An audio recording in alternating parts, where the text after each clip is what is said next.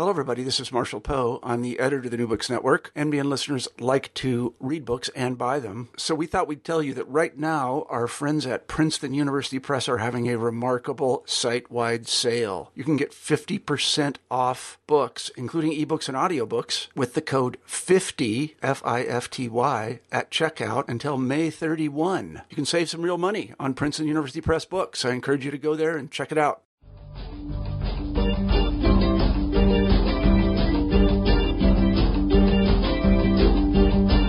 Hello, and welcome to New Books in Philosophy, a podcast channel with the New Books Network. I'm Carrie Figdor, Associate Professor of Philosophy at the University of Iowa, and I'm co-host of the channel along with Robert Talisse, Professor of Philosophy at Vanderbilt University. Together, we bring you conversations with philosophers about their new books, drawing from a wide range of areas of contemporary philosophical inquiry. Today's interview is with Majrita Chirimuthu, a professor of philosophy, assistant professor of philosophy, in the Department of the History and Philosophy of Science at the University of Pittsburgh. And her book, Outside Color, Perceptual Science and the Puzzle of Color in Philosophy, is just out from the MIT Press. What is color? On the one hand, it seems obvious that it is a property of objects. Roses are red, violets are blue, and so on. On the other hand, even the red of a single petal of a rose differs in different lighting conditions or when seen from different angles. The basic physical elements that make up the rose don't have colors. And surfaces that we see as having the same color, say red, do not have the same light reflectance properties. So is color instead a property of a perceptual mental state rather than of a perceived object? Or maybe it's a relation between a perceiver and an object. In Outside Color, Chirimuthu defends an ontology of color that aims to capture the implicit ontological commitments of contemporary perceptual science. She argues for color adverbialism, according to which color perception is an action-guiding interaction between an organism with the appropriate visual system and the environment, and color is a property of this process. On her view, color vision is not for perceiving colors, it is for perceiving things, helping us to distinguish them from background and each other relative to the interests of each perceiver. By providing a fresh perspective on an old philosophical problem, Outside Color promises to be an influential contribution to the debate about color and about perception generally. Let's turn to the interview. Hello, Majrita Chirimuthu, are you there? Hello, Carrie. Hi, glad to have you with New Books in Philosophy. Well, thank you very much for the invitation. It's lovely to have the chance to talk. Yeah, well, it's a really, really interesting book, Outside Color.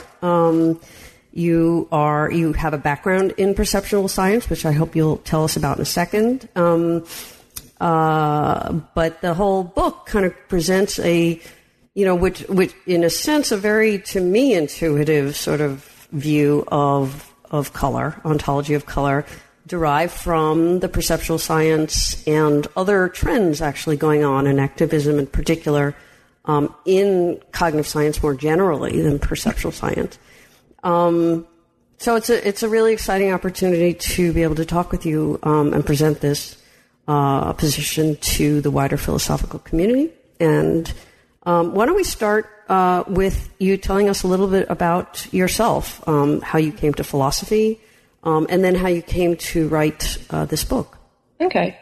Well, I first thought about studying philosophy when I was in high school and thinking about what degree to pursue as an undergraduate, because I'm from Britain originally, and in the UK we choose our degree subjects before starting university. And throughout my high school career, I'd felt torn between pursuing a science program of study or focusing more on the humanities. And then I discovered philosophy as a way of carrying out some kind of humanistic and historical interest, writing essays and just dwelling on ideas, which fits well with also having a scientific background and scientific interest. So I ended up at the University of Bristol doing physics and philosophy, and then psychology and philosophy, as my interests went more in the direction of the sciences of the mind. And I was always an enthusiastic philosophy undergraduate, but then I ended up doing perceptual science for my PhD. So I went straight from Bristol to the University of Cambridge, and I did my PhD in it was a bunch of sort of related topics on human vision, where I was doing some psychophysical experiments on contrast perception, so black and white, simple, stripy images and how we perceive those, and working on computational models which could explain some of those empirical results in terms of neuronal processes in primary visual cortex. So something that seems quite far away from philosophy, but I carried on studying and reading philosophy and attending seminars as a side interest, and then went back to philosophy as a postdoc. So I managed to get a postdoc with Ian Gold, who was then based at Monash University in Melbourne. He's currently at McGill. And he had the idea that the two of us would work together on colour, because philosophy of colour is an area of philosophy of perception which has been drawing quite strongly from the scientific literature in recent years. So this was an ideal route for me to take to do interdisciplinary work on philosophy of perception and science of perception. Cool. So the book itself is organized, somewhat informally, I guess, into roughly 3 parts. One is where you kind of introduce the problem. You discuss a little bit the historical background of the problem in philosophy, some of the standard, realist, anti-realist, relationist accounts of color. And some of the relevant, more recent color science, how that impacts this issue. And then the second part, you present your own account, the color adverbialism and the perceptual pragmatism, which we'll get to later on. And then you consider a bunch of objections and respond to those. So maybe we should just start kind of from the beginning. I mean, how do you get a problem of color? Right. And, what are the sort of standard philosophical responses to that problem? Mm-hmm. Yeah, so one of the very sort of basic ways into the problem is this issue of perceptual variability. The way that things can appear to have quite different colors depending on the viewing conditions, depending on who happens to be looking at them or the states of the person looking at them, whether something happens to be wrong with one's eyes that day. And in some of those cases, there isn't an obvious answer to the question, well, which is the correct appearance of that object? And I like to think that this issue bothered me quite early in my life, because I have this recollection of looking at the ground in a playground when I was in primary school. So I would have been maybe 7 or 8 years old. And there was a part of the concrete that was in shadow and the part that wasn't. And I remember asking to myself, well, how does the concrete really look? Or what's the right appearance of the concrete? If you think of color as not just hue, but also sort of the brightness of the light, well, then this grey sort of varies in lightness. So which is the real or the correct grey of the concrete? I remember asking myself that back then. And this issue of variability, it's a problem for the most sort of naive of naive realists. If you just think to yourself, as I guess as a child I was back then at 7 or 8 years, or you just open your eyes and you just see the world and there's nothing that I as a perceiver bring to that experience of the world, then those questions are more troubling. But then if you have more sophisticated ideas and sophisticated versions of naive realism as well, these kinds of variabilities aren't a problem. You could say that, well, there's more than one chromatic property that belongs to the concrete, and different visual systems pick up on those kinds of things. You can get around the issue. So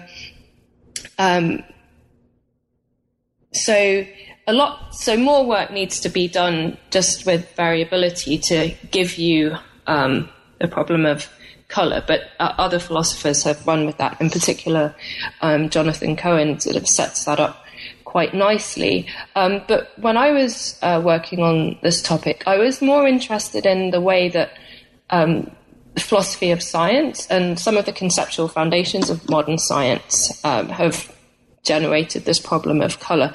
And that brings us to the topic of primary, secondary qualities, which are as most associated with 17th century, early modern theories of matter, people like Robert Boyle, John Locke, and it's there in work of Descartes and Galileo as well. So this idea that matter by itself has a bunch of primary qualities which can be described mathematically, and then these other qualities which objects appear to have when we look at them, like colors and tastes when we put objects in our mouths, and smells when those occur, those aren't properties that belong to matter in the way that we experience them to have. And so then people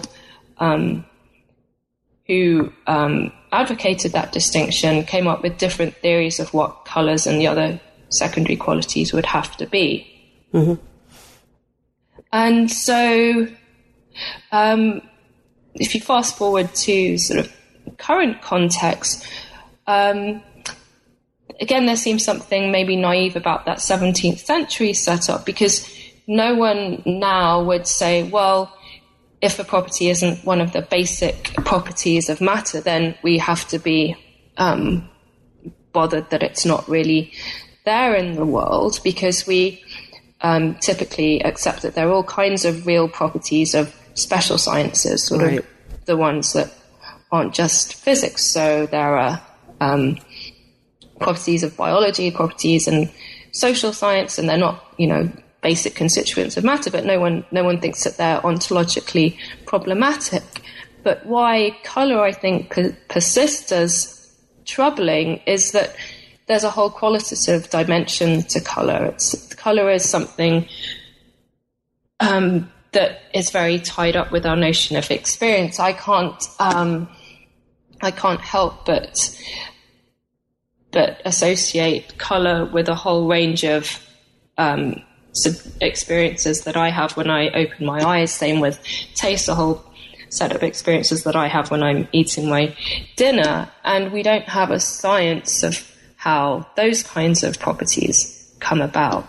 So I think that's why color remains a central problem in this area of philosophy, as a stand-in for this wider problem of what to do with qualitative properties. Right. Well, let me just to press a little bit more on what is called. I mean, you call it. It is called the color contrast effect. You have actually, this is one of the maybe the only philosophy book that has color plates in it, which seems very appropriate, obviously. But among the black and white plates, at least in the book, is one demonstrating the phenomenon of color contrast. So the color contrast effect, can you say, what that is and how that helps you show that other accounts of color are not adequate? Right, so the color contrast effect, a basic version of this is, and I think a lot of your listeners will have come across this, is when you take two different grey backgrounds side by side. So you have a light grey background and a dark grey background. And in the center of each of these square backgrounds, you put a mid-grey circle. And depending on what background you have, the circle will either appear as sort of a darker grey against the light grey background, or a paler grey against the dark grey background.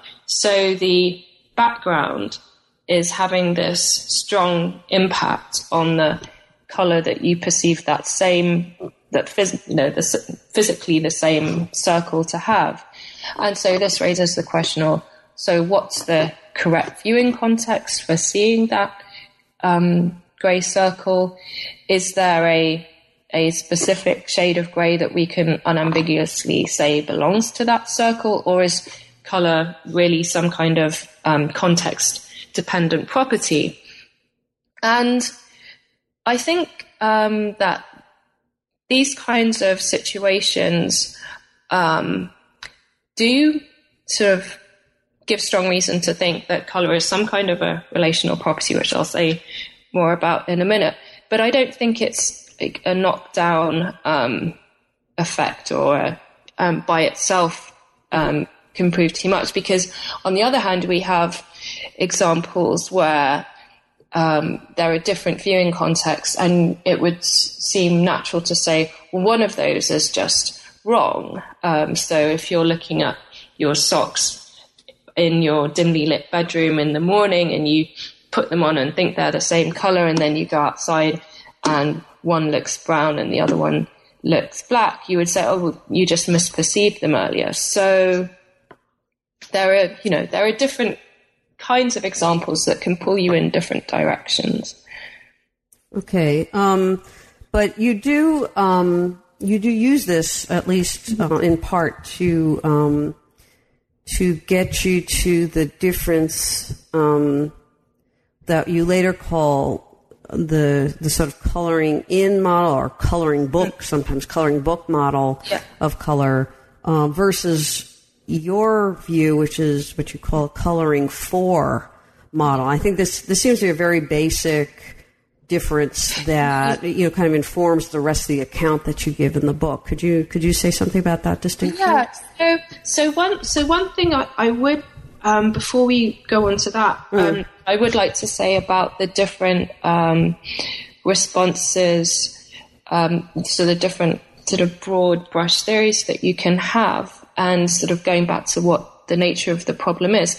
So another way of asking what's problematic about color is that we know a lot about the physics of color. We know a lot about how light interacts with matter. We know about the different wavelengths of light and how we perceive the different colors in the spectrum to have the different wavelengths of light in the spectrum to have these different colors. And at the same time, we know a lot about the psychology of color. So all of these surround effects and a whole bunch of other phenomena that you can go into endless varieties of them.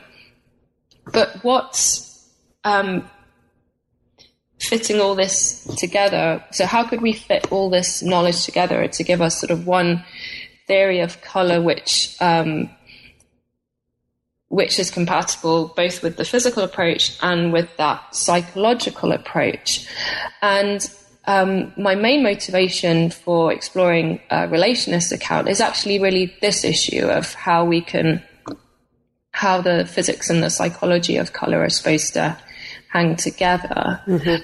And I think relationism has the edge over both physicalist theories on the one hand and mentalist or anti-realist theories on the other hand, because if you're a physicalist, you'll say, oh, well, the physical story about color, that's all there is to it. So physics tells us that perceived color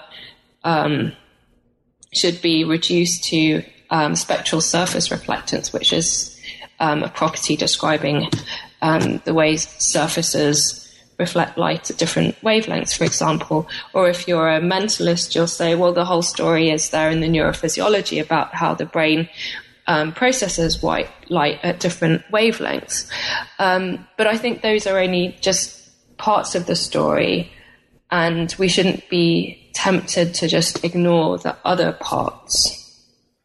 Okay, so the relationism takes a little bit of both. Right. Well, let me then get back to the coloring in versus the coloring for. Right. because I believe one of the things that you say is that the coloring in, well, I'm not sure that I did get this right, but I think the coloring in model seemed to, or at least some assumption along those lines, seemed to be in the background of both the realist and anti-realist, right. and that, I mean, there's a kind of a bundle of different assumptions there about color that grounds those traditional views, and you would say, well, no, that whole picture, on non-theoretical still, that has to be transformed into what you call the coloring for model. So I think that, explaining that might be very helpful. Yeah. So, I'll say a bit about the coloring in view and the other sort of rival physicalist and mentalist or anti-realist positions. So I think it's tempting to think about vision as almost on this sort of pictorial model where there's a world outside your head and your eyes are these cameras and the world is projecting images onto your eyes, and then the brain has to work out what is where. And so there's this idea that the brain sort of finds out where the edges are, and then there's this color visual system which colors in those edges. And so if you ask yourself, well, what is color? Then you're asking yourself the question, well, what's the physical or objective property of those objects in the world, which corresponds to me perceiving sort of these different shades of red, yellow, and green, etc.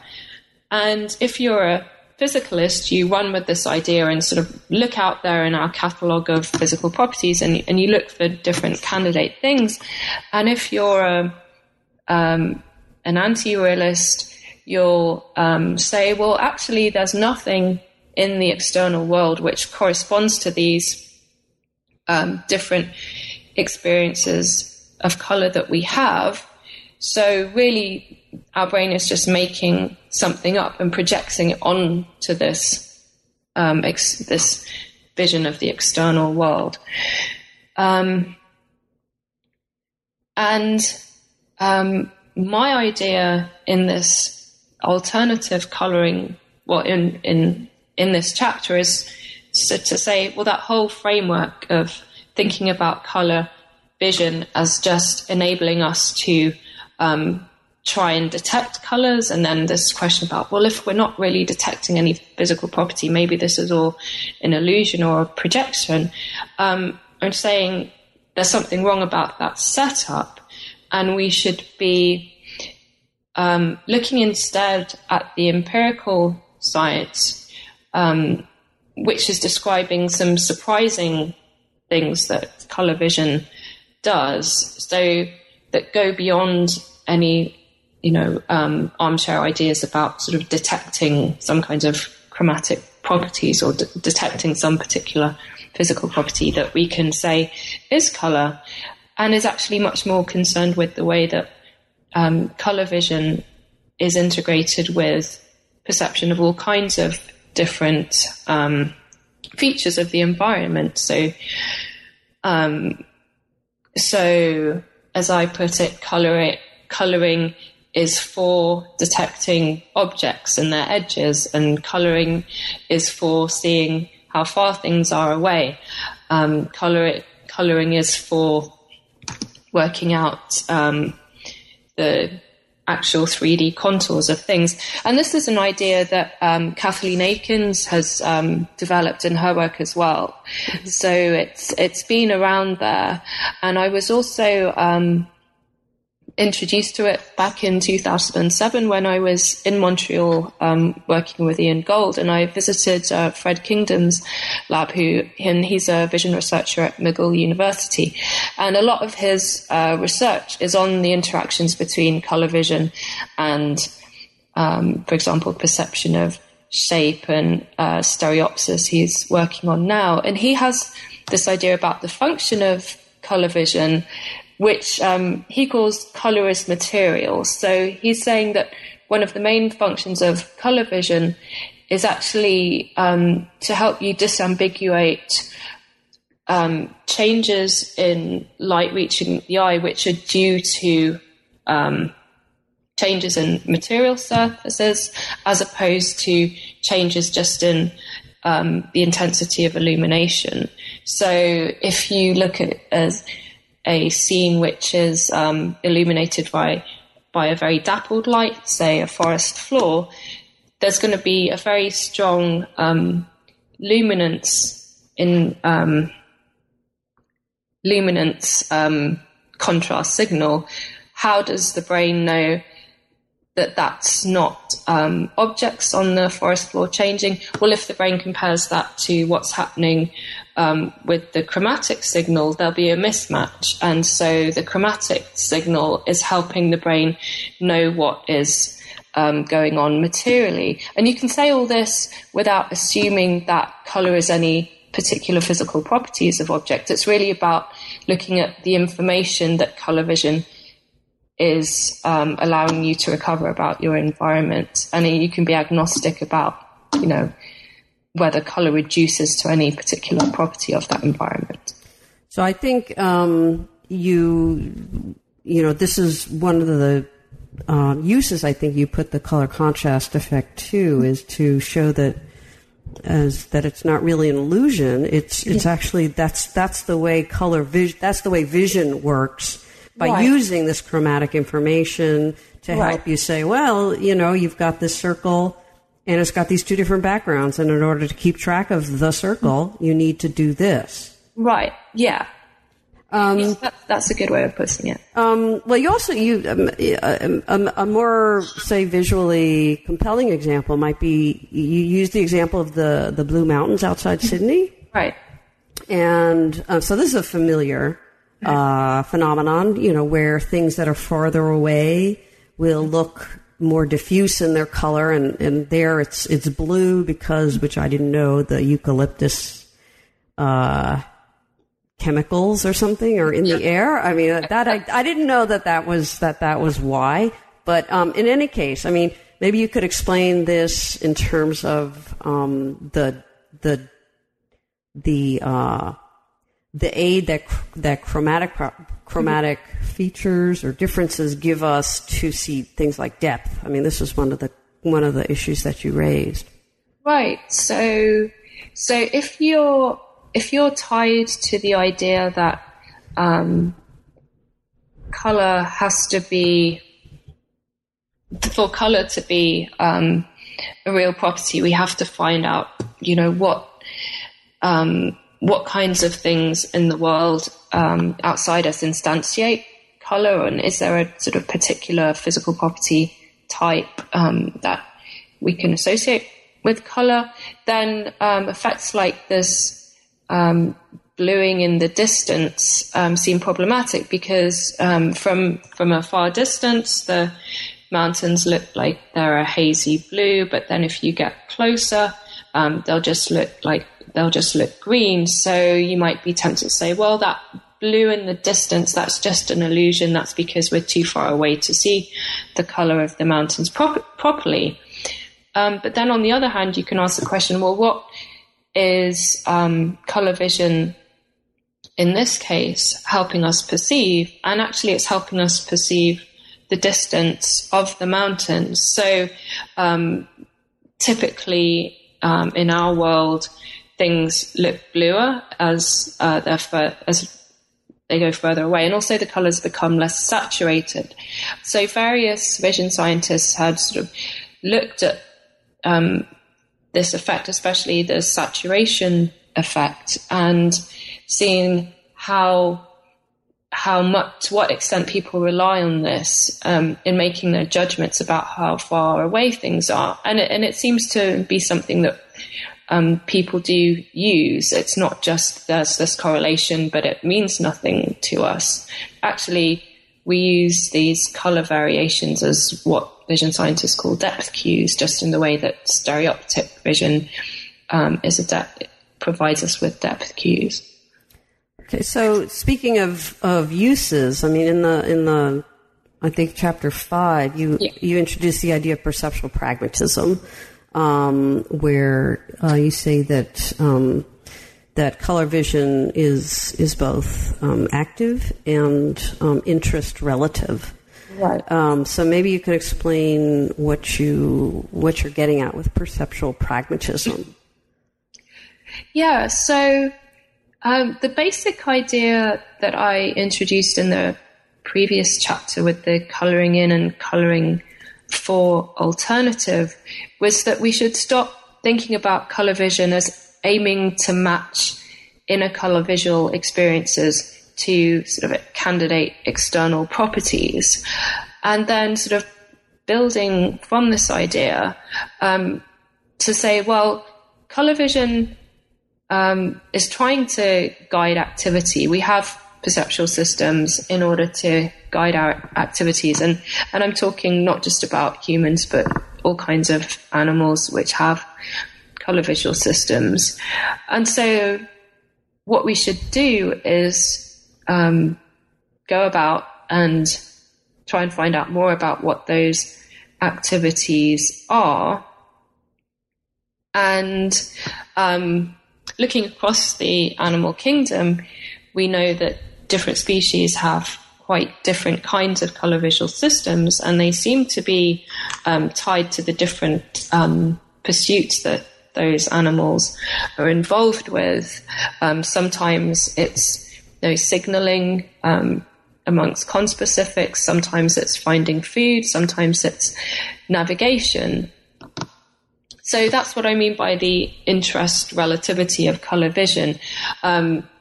If you look across the animal kingdom, you'll see, well, there's so many different ways you can build a color visual systems. We get explanations for why different species have the systems that they do by looking at the activities that they're performing, and how this links into pragmatism. Well, at the heart of American pragmatism, in the work of William James, say, there's this criticism of the correspondence model of truth, the idea that a statement is true just if it matches up with states of affairs in the external mind-independent world. And what I call perceptual pragmatism is the analog of this, where instead of saying that a perceptual state is true or veridical just because it matches some kind of external state of affairs, we could go and say, well, a perceptual state is true or veridical if it helps the animal get by with its activities. Okay, so two questions there, I guess, to follow up. One is you mentioned the interests of, you brought in other organisms, that have visual systems, or at least color vision. But in the human case, when people talk about interest relativity in other contexts, it usually brings up a lot of other heavy baggage, and personal interests, social interests, political interests, and all kinds of stuff. And so maybe you could say something about, do you just mean kind of, even if you just limit it to evolutionary interests, you might say, well, but we are social creatures, and that's part of our evolutionary, maybe not strictly biological, maybe, but, what sorts of interests is our color visual system relative to? That's one question. The other, I guess, was, well, answer that if you could, and then I'll follow up with the other one. Right. So I think that we get explanations of why any particular individual, human or other animal living now, has the kind of color visual system that they do by thinking about natural selection and what selective pressures were on their ancestors. So, and also just evolutionary heritage aside from selective pressures. A lot of features about visual systems just seem to be highly conserved, throughout the evolution of animals, and they have a wide range of different contemporary functions. But anyway, the point is just that we can have evolutionary explanations of the basic physiology of color visual systems, like the particular photoreceptor types that humans have versus what turtles have and what different kinds of fish have. But that doesn't give you the whole story about interest relativity, because I think whatever the evolutionary story, there's still all kinds of open possibilities for how any living creature now might choose to use their visual systems. So if you take honeybees, well, maybe the kinds of uses they put their visual systems to are fairly stereotypical because their behavioral repertoire is quite fixed. But with humans, well, we go about all kinds of unpredictable activities, aesthetic ones, communicative ones. So I think here, in that case, the interest relativity is quite open. It can include social ones and personal ones. So okay, so I guess in the background there is Benjamin Whorf, I suppose, who sort of most famously, I guess, argued that our perception is relative to our linguistic context, right? How do you come down on Whorfianism? I see that as a question to be answered by empirical investigation. So the people that actually look at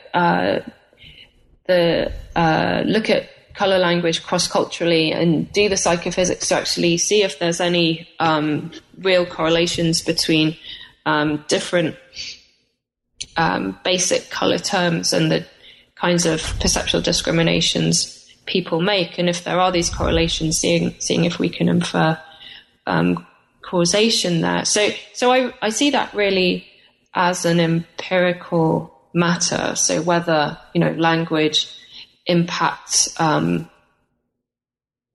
kinds of discriminations that people make. Though, of course, the framework that I'm setting up makes it, is completely compatible with those Whorfian effects taking place. It seems to invite the idea that they does. Well, moreover, to invite the idea that if different cultures happen to have developed different color terms because they are engaged with particular practices which make use of those color terms, and therefore they see the world slightly differently, then both of those groups will be correct, if you like, in the way that they're seeing the world relative to their own interests. Okay. So this is sort of my other follow-up, and it does feed into the correctness issue. So on the pragmatic view, at least pragmatic theory of truth, if I said, the sky is blue, to say that that's true is just to say that it's useful for me to hold that belief. Right. So on your perceptual pragmatist view, would you still say, the sky is blue? Would you still say that's true, or would you say that it's useful for me? It's useful given my interests, right, to perceive it that way. So we can think of the perceptual pragmatism as giving an alternate, a novel analysis of what is true there means. So instead of thinking on the orthodox view that saying the sky is blue is true because the sky is blue corresponds to the state of affairs out there in the mind-independent world, the perceptual pragmatism is just saying that's true to claim that if seeing the sky as blue helps you go about some kind of business. Okay. I'd like to add here that I don't see it as sort of troublingly relativistic. If we really are just talking about things like, what honeybees see as opposed to what human beings see. So if you have seen those sort of mock-up flower depictions of how honeybees see the world. You see everything looks grainy, but there'll be these high contrast patches in the middle of flowers, which everyone thinks helps the bees find where the pollen and nectar are in flowers. And we can't see those because we don't have UV sensitive receptors. Well, it's the question of, well, who's right? Are we right, or are the honeybees right? It's not really a troubling kind of relativity. It seems quite natural to me to say, well, we're both right given what we need to do. If the question was about honeybee knowledge versus human knowledge and whether humans know more than honeybees do, I think the relativity would be less compelling. So. Yeah. How about like just between you and me? I mean, what grounds our use of the same color term? Yeah, so I think I assume there's enough convergence in human physiology and sort of human cultural within any language group or cultural context, enough training that we all sort of converge upon the same usage. So even people who are so-called colorblind, they have 2 kinds of cones in their retina rather than 3, are consistent in how they use color terms with trichromatic individuals. So, you know, again, for practical purposes, it's useful for us to not use color terms in very idiosyncratic ways, you know, within a human community. And I think that's why, you know, troubling disagreements don't arise too much. Though, of course, if you then ask people about these kinds of issues, often you hear it say, "Oh, my husband sees things differently from me. I'll say this is yellow, and he'll say it's peach." And there are lots of cases where there are ambiguities in color stimuli, and when there are disagreements, but they do seem to be the minority of cases.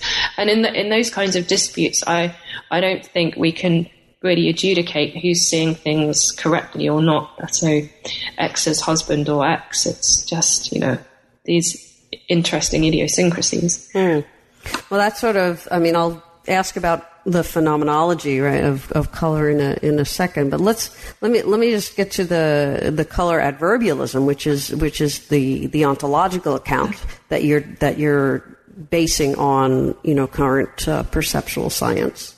So according to that account, and you give a nice clear definition there, that colors are properties of perceptual interactions that involve, on the one hand, a perceiver that has the right sorts of visual equipment or spectrally discriminating visual systems, and then a stimulus that has a spectral contrast that can be exploited by that type of visual system.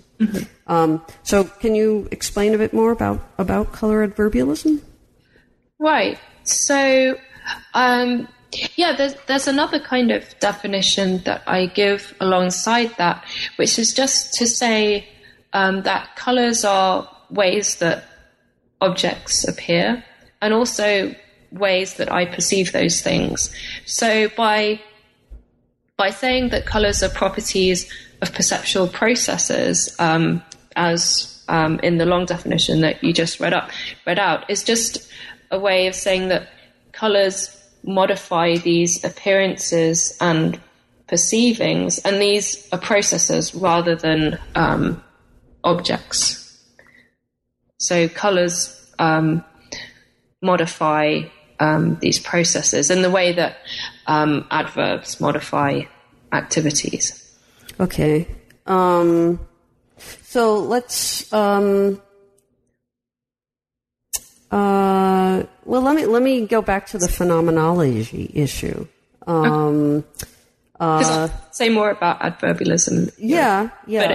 But if you have more, because that was just the definitions. But if you had more questions, well, what might be helpful would be it's a relational view or a relationism, as you put a version of relationism. And you also contrast it with the view presented by Jonathan Cohen in his recent book on color, the Right. the red and the real. Mm-hmm. So it might be helpful if you contrasted your color adverbialism with his, I believe, dispositional account. Yeah, so the project that Cohen gives us in The Red and the Real is to defend relationist ontologies of color in general, and then he defends a more specific role functionalist view of color in the latter part of the book, in which colors turn out to be functional roles of disposing their bearers to appear red, green, etc. So it's relationist because, colors are what they are in virtue of how they affect perceivers, but the actual bearers of colors, that what instantiates the colors, are ordinary objects. So red curtains, green leaves, etc. Mm-hmm.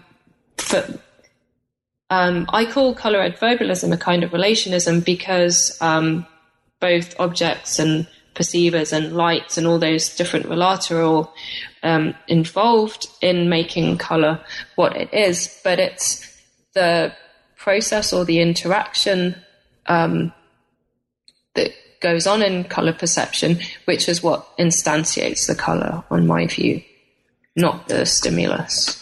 Okay. So, I was going to raise the phenomenology issue. Is we seem to think very strongly that colors look to be properties of objects. I mean, and they're not. But why are as you put it, our phenomenology is an unpersuasive witness, which I thought was a very nice phrase. But why? I mean, why would we have developed something that gives us, at least on your view, such a wrong view of what the world is like? Yeah. I can't remember the context of the phrase "an unpersuasive witness" because what I'd like to say now, not knowing the context, is not so much that the phenomenology is wrong, but that it's open to various interpretations. So more an ambiguous or ambivalent witness. Okay. So if I'm looking at the room around me, the redness of those curtains, it's out there in the curtains. Would I say my phenomenology is telling me that it's out there in the curtains, and it looks like there's something there that belongs to the curtains? Or is there just a more general sense of stuff being out there in the world, and maybe not the color specifically is out there in a way? I mean, so the point that I make about the phenomenology is that, can we really say that it's color specifically as one how would you say, extractable, or one dimension of experience which can be analyzed separately from the rest, which is presenting itself as out there in the external world? Or is it really that there's this complex perceptual gestalt of which color is a part, and then we read the phenomenology off of that? So I think there are so many ambiguities and complexities when it comes to this phenomenology that it's too hasty to say, well, color just looks to be out there in the world. That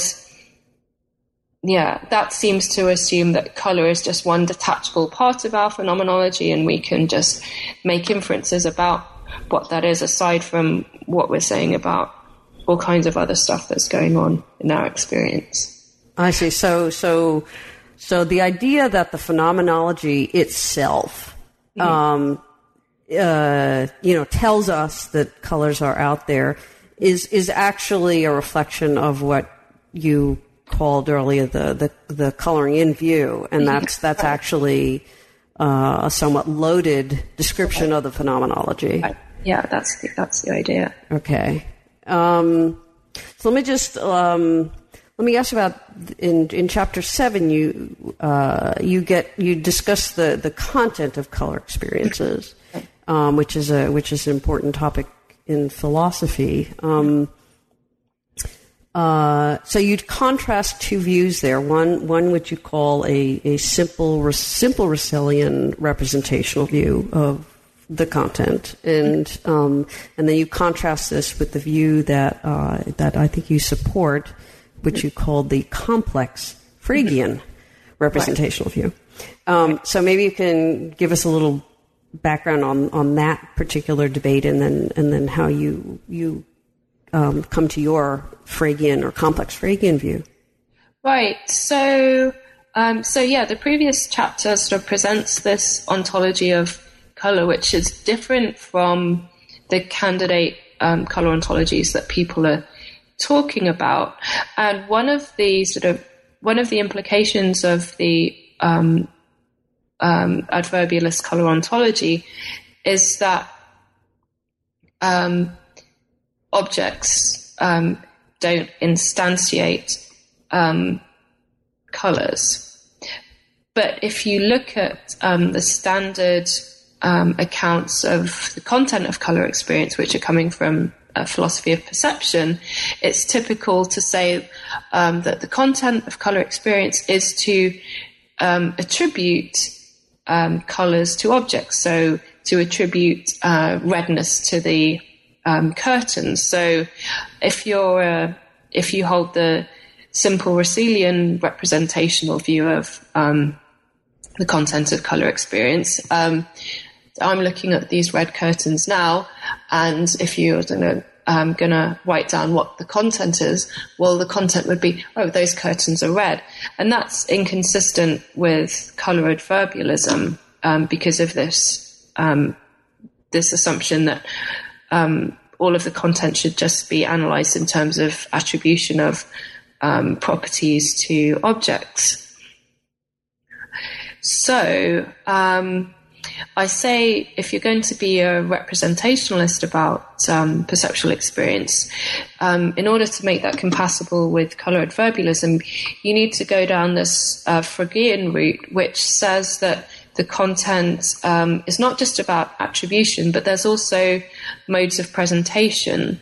So we can say that on this Fregean view that color is a mode of presentation of other non-chromatic properties of things out there in the world around us. So when I'm looking at those red curtains, there's this mode of presentation which is this redness, and that's presenting the shape and the texture and everything of the curtain to me. Okay. So when we misperceive a color, what is going on there? Or right. Yeah. So, I was just going to say about these different representational accounts. Mm-hmm. So I sort of sketched them out to just show how color adverbialism is compatible with this Fregean idea. I also write a bit about how it would be compatible with some modified version of naive realism, or what's known as relationism in the philosophy of perception, when we're not talking about color as well. So I think there are different sort of accounts of the content of color experience and what color experience is that can be given, like assuming color adverbialism. And you'll notice that when we start talking about color experience, just using everyday color language like red and redness, then it's you just start falling back into turns of phrases which are incompatible with colour adverbialism. But I think we'll say something about that a bit later on. So that's why it's hard to convey the account in an ordinary discussion and not say things that would appear to be just straightforward inconsistent with colour adverbialism. But such is the nature of language. Right. Well, I mean, you do say something very interesting. I wouldn't say it in passing, but towards the end, you say this is an issue that needs to be dealt with in a way, and that's the idea that our color concepts, in some sense, seem to be mistaken, or you don't. How do you put it? You put it that you're not worried if the actual ontology, the nature of color, really doesn't match with with our color concepts, our ordinary color concepts. And so if there's this bifurcation between, what color really is and how it functions and all that stuff, and then all these color concepts that we've developed in ordinary language or through just, ordinary observation, if I can say that, actually, given what you said before about, the phenomenology. So you're not worried about this, the idea that the concepts we have and maybe the concepts we ought to have. I don't know if you want to say that, but they're going to be different. The scientific picture and the manifest picture, they're just going to be different, and that's right. Do you see them, just sort of, that's just the way it is, or any reconciliation, or how do you see them mapping to each other? Will we just be stuck with a language that's just, ill-suited to the world, and that's the end of it? Yeah. So all of that suggests that, the business of science is one of sort of describing nature as it is. But if you think of science as generating concepts, for its own peculiar purposes, which might not just be sort of describing nature in this godlike way, then some kind of relativism actually creeps in here. So I think what I think about this is that concepts are tools, and ordinary color concepts are fine for everyday tasks. But when we're doing the science of the mind, and when we're in particular interested in putting the science of the mind on a healthy, non-Cartesian footing, then those ordinary color concepts don't serve us very well. Okay, fair enough. I'm tempted to appeal to authority here, but at least in thinking of concepts as tools, I've been quite influenced by Mark Wilson, who's in the philosophy department at Pitt, who, in his book Wandering Significance, talks a lot about the concept of red and also concept of hardness and various other concepts that occur in science, and how their meanings float around depending on the different practical purposes people put them to. Mm-hmm. And that seems right to me. Okay. I think we're actually starting to run out of time here. Let me just ask a generalization question. Oh, I didn't answer the question about error or misperception. That's right, and I would like to hear the answer. Okay, so one of the sticks that people like to beat relationist views about colour with is to say that it's too much of an anything goes view, that there's no grounds for saying ever that we misperceive colour. But I think if you combine relationism with the pragmatist account, then there are paradigmatic instances of colour misperception which occur, and those are ones where our business is really being interfered with because we can't resolve chromatic information properly. So I said before about, when you put on mismatched socks in the morning because the light is so dim, you'd say that you misperceived them in the morning when you go outside and you look more carefully. Well, that's a case where your pragmatic goal, like wearing coordinating clothing, whatever the fundamental nature of color coordination is being interfered with because of the poor lighting conditions. And there are other cases where, color constancy fails and because the lighting is really strange and tricksy and you fail to re-identify objects. Those are the kinds of instances where you're strongly inclined to say, well, we're misperceiving the colors. And I think we're strongly inclined to say that because of our business is being hampered because of those strange viewing conditions. I see. Whereas those more neutral cases, like the different backgrounds and one circle looks slightly grayer than the other, it doesn't really matter to us. And I think that's where we can't say that one view is a misperception or not.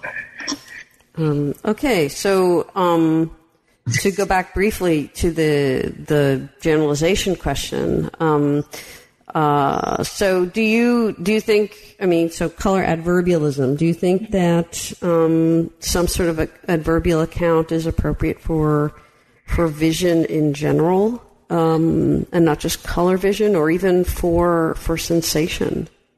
Yeah, so this is a question I've had before, and I really don't know what I think about this without having gone through all the details and worked it out to see if there is a coherent view to be had and whether that view has its attractions or not. So I think it's one of those things where the devil will be in the detail, and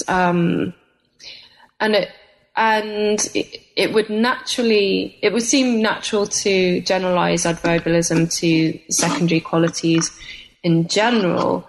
But if you take on board that Fregean view of perceptual experience, it's natural to stop with the secondary qualities and not generalize to primary qualities. So yeah, there's different factors in play there, and without doing all the work, I don't know what I think about that. Okay. Well, we're almost out of time, so let me just ask as a final question.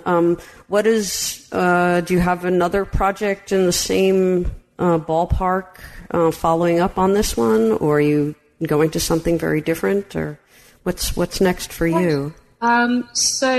So the general adverbialism, that's not at the top of my to-do list. It seems like a much bigger project to take on right now. Right now, I'm sort of involved with maybe sort of tying up some of the loose ends from the book. So I would like to write more about color constancy and how this idea of colors being properties of processes might seem to conflict with the idea that color is stable or has constancy. To actually give a more detailed account of what the mechanisms behind color constancy are, as we've learned from empirical science, and how that would mesh with color adverbialism. So that's more at the top of my to-do list. And I also have a bunch of other projects on the go, which are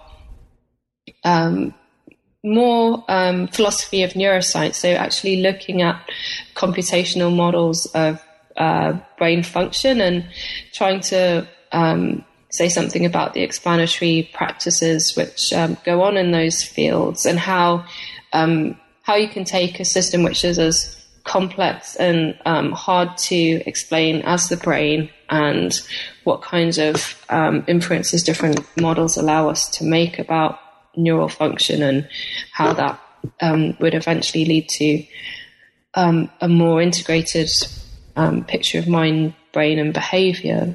Cool. So. Very good. Well, we are out of time, so I just wanted to thank you for giving us your time and telling us all about your new book. Oh, you're very welcome. Thank you. Okay. Bye-bye. Bye-bye. You've been listening to an interview with Majrita Chirimuta, an assistant professor in the Department of History and Philosophy of Science at the University of Pittsburgh. We've been talking about her new book, Outside Color, Perceptual Science and the Puzzle of Color in Philosophy, which is just out from the MIT Press. I'm Carrie Figdor. This is New Books in Philosophy. I hope you enjoyed the podcast, and thank you for listening.